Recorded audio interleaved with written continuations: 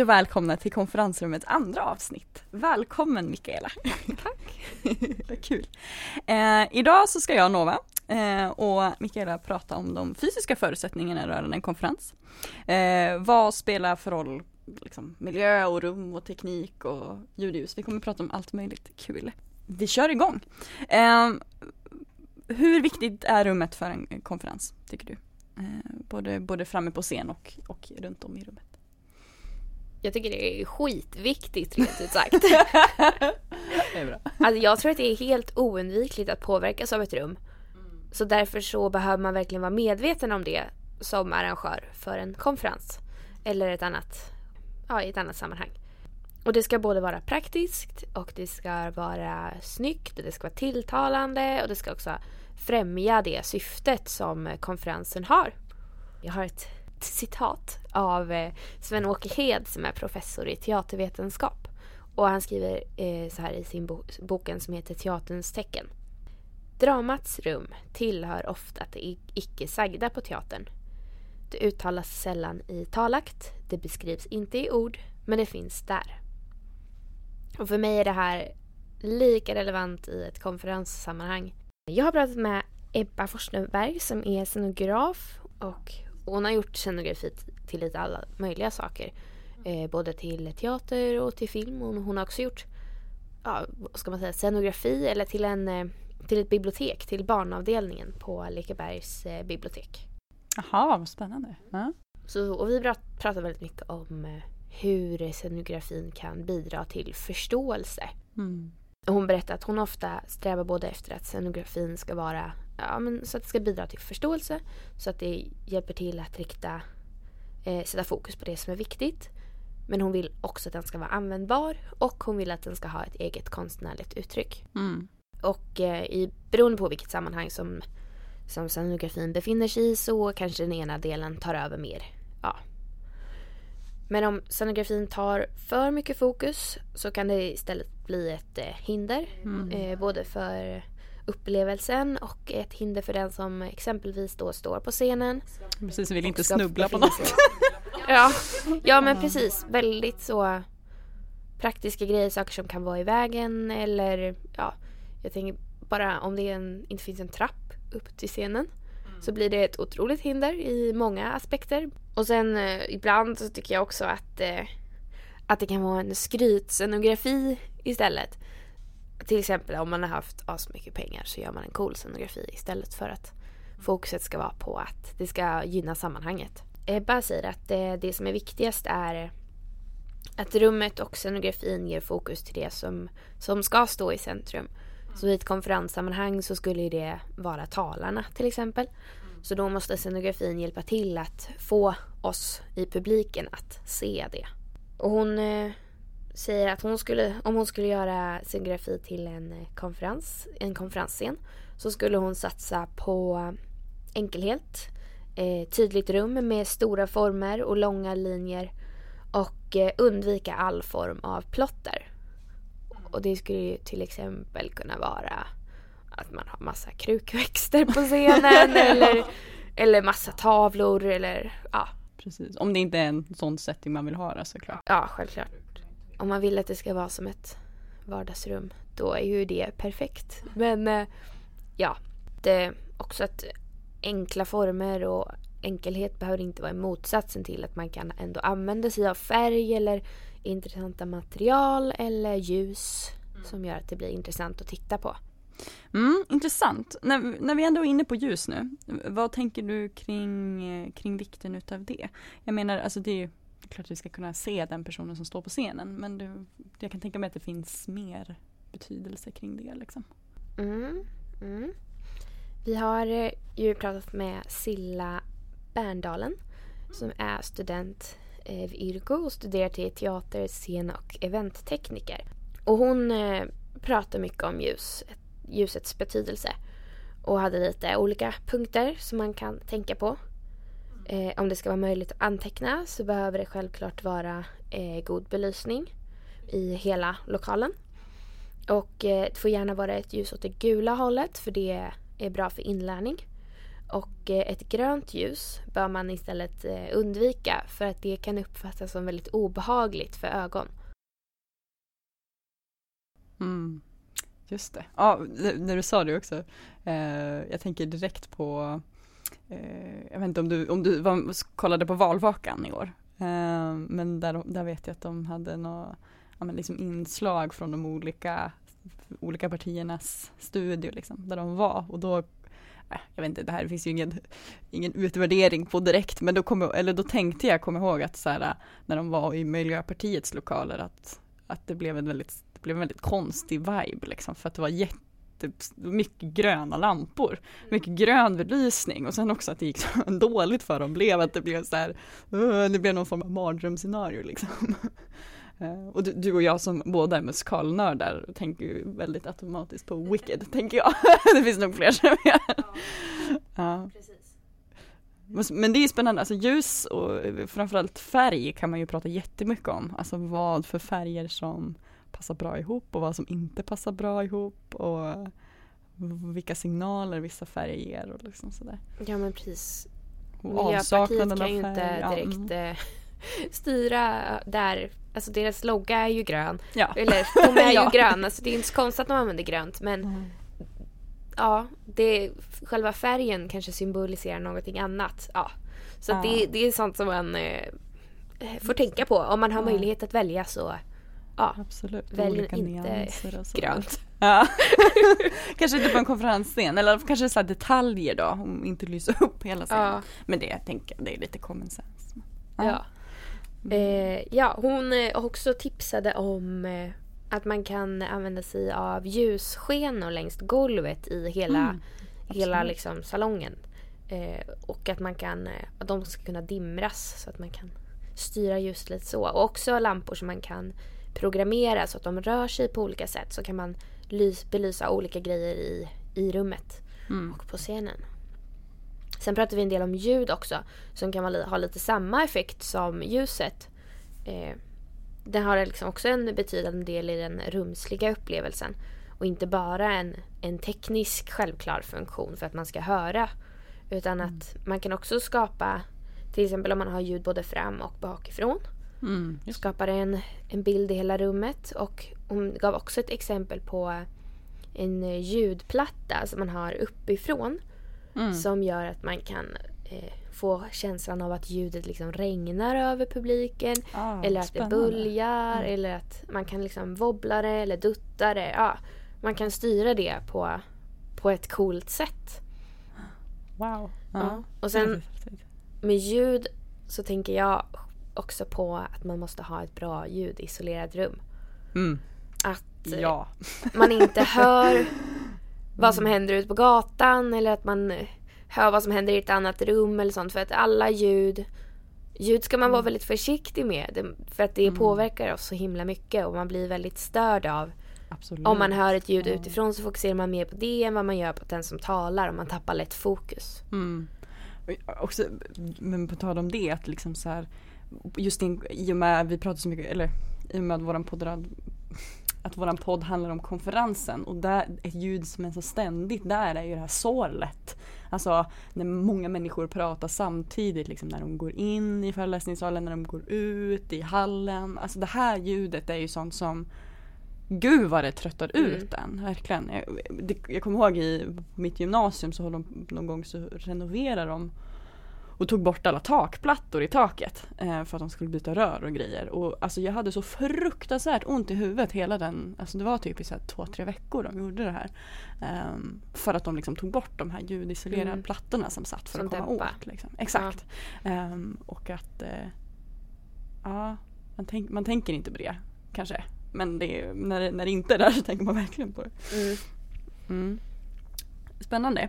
Men nu ska vi se, när vi ändå är inne på liksom ljud och ljus som är väldigt tekniskt, vad finns det för andra tekniktankar, tänker du? Eller liksom så här saker som är väldigt beroende av tekniken som man behöver tänka extra kring liksom? Ja, Silla, hon pratade både om både teknik men också lite scen. Och då med scen så rekommenderar, eller hon tycker att man ska ha en scen som är i knähöjd. För då blir det en bra relation till publiken. Publiken behöver inte sitta och titta uppåt och föreläsaren blir inte liksom jättehögt upp så att det blir någon annan sorts stämning på det. Liksom. Något grodperspektiv. Ja. Men sen med teknik så pratar hon också om att en rörlig projektionsduk är superbra. Så man kan flytta den och också så att man kan ha projektorn bakifrån. Så då slipper ju föreläsaren ha projektionsbilderna i ansiktet. För det är ju inte så roligt att titta på helt enkelt. Men precis, ha så här Spotify-loggan i pannan. Jättefel. Ja, och så också en annat alternativ att man kan ha flera scener i rummet. Så att man bygger upp små podier runt om. Så kan man ha, man får mera möjligheter och det blir mer rörligt i rummet. Just det. Ja, men det kan jag verkligen tänka. Ja, nej men jag har faktiskt också lite tillägga. För jag intervjuade Peter Karlsson som jobbar med allt möjligt. Men varför jag intervjuade honom var just för att han är så... Han har varit med och gjort konferenser och konvent och grejer och är väldigt intresserad av just teknik och design. Och då pratade vi lite om det. Och bara just den här vikten av att teknik måste flyta på. Det måste funka. Alltså sådär. Och jämförde det lite med till exempel om man kollar på film. Att så här, man märker ju inte om allting är enhetligt liksom. Om allting är enhetligt så märker man, så tänker man inte på det, man reflekterar inte över det, men om det är någonting som sticker ut eller är störande liksom, så helt plötsligt så ser man verkligen det och kan bli så här, kan störa en skitmycket. Det är kanske lite annat just där, men bara det här liksom att om man går på till exempel på en konferens, då går man på flera föreläsningar på en dag liksom. Och om det då strular med tekniken på till exempel en av de här föreläsningarna, då kommer jag komma ihåg det framför föreläsarens ord liksom. Så. Och bara lite så här bra grejer som vi pratade om är att om det till exempel om man har PowerPoints eller liknande, att allt sånt material skickas till en dator och ser enhetligt ut. Liksom, det finns ju ingenting som är så störigt som massa fula oenhetliga typsnitt. Tycker jag. Vi kommer prata lite om det också i nästa avsnitt. Och sån sak som att micken är påslagen hela tiden. Alltså om man har en handmick, det ska liksom inte finnas utrymme för att det ska så här klicka lite och han ska säga 1, 2, 1, 2, hörs jag, hallå. Onödiga avbrott, små mikropauser som också så här skapar det här sårlet som man bara inte vill ha för att man blir så himla trött i hjärnan av det. Jag tycker att man måste anställa en tekniker om det ska vara ett större evenemang. Absolut. Så att det är en som har koll på allt det där, så de på scenen behöver inte ens tänka på ljudet, utan det är någon annan som sätter igång och stänger av micken hela tiden. Ja, jag tycker att och använda myggor. Ja, alltså, precis. Det görs ju. Myggor idag, liksom. rekommenderar också Silla. Verkligen. Och jag tycker absolut, alltså personligen så tycker jag att teknikstrul är bland det mest irriterande. Och som du sa, om det är någon som går upp och slår på micken och bara, hallå, hörs jag? Då vill jag krypa därifrån. Usch. Ja, verkligen. Ja, men spännande. Men jag tänker också lite på rummet som helhet har vi liksom inte pratat jättemycket om. Men, eller jo, det har vi pratat såklart. Men finns det några gyllene regler där som man kan förhålla sig till? Alla har ju verkligen inte råd med sådana här superdyra kongresssalar. Men någonting, alltså har du några tips eller tankar? Ja, jag tänker att det också att inte alltid är det bästa. Och ha en stor kongresssal som är den här klassiska biosittningen. Nej, men precis. Men om man inte har en lokal med en given scen och en backdrop och sådär, så är det ändå lite som man borde tänka på. Till exempel en ganska enkel sak att man inte ska ha den som presenterar, pratar, ska inte stå framför ett fönster. Mm. För då får publiken motljus och i värsta fall så kommer talaren bara se ut som en silhuett och publiken blir bländade. Och det kan också vara bra i sådana fall att man har tillgång till någon slags mörkläggningsgardiner. Kan vara bra. Ja, och vi var på den alternativa bokmässan i år.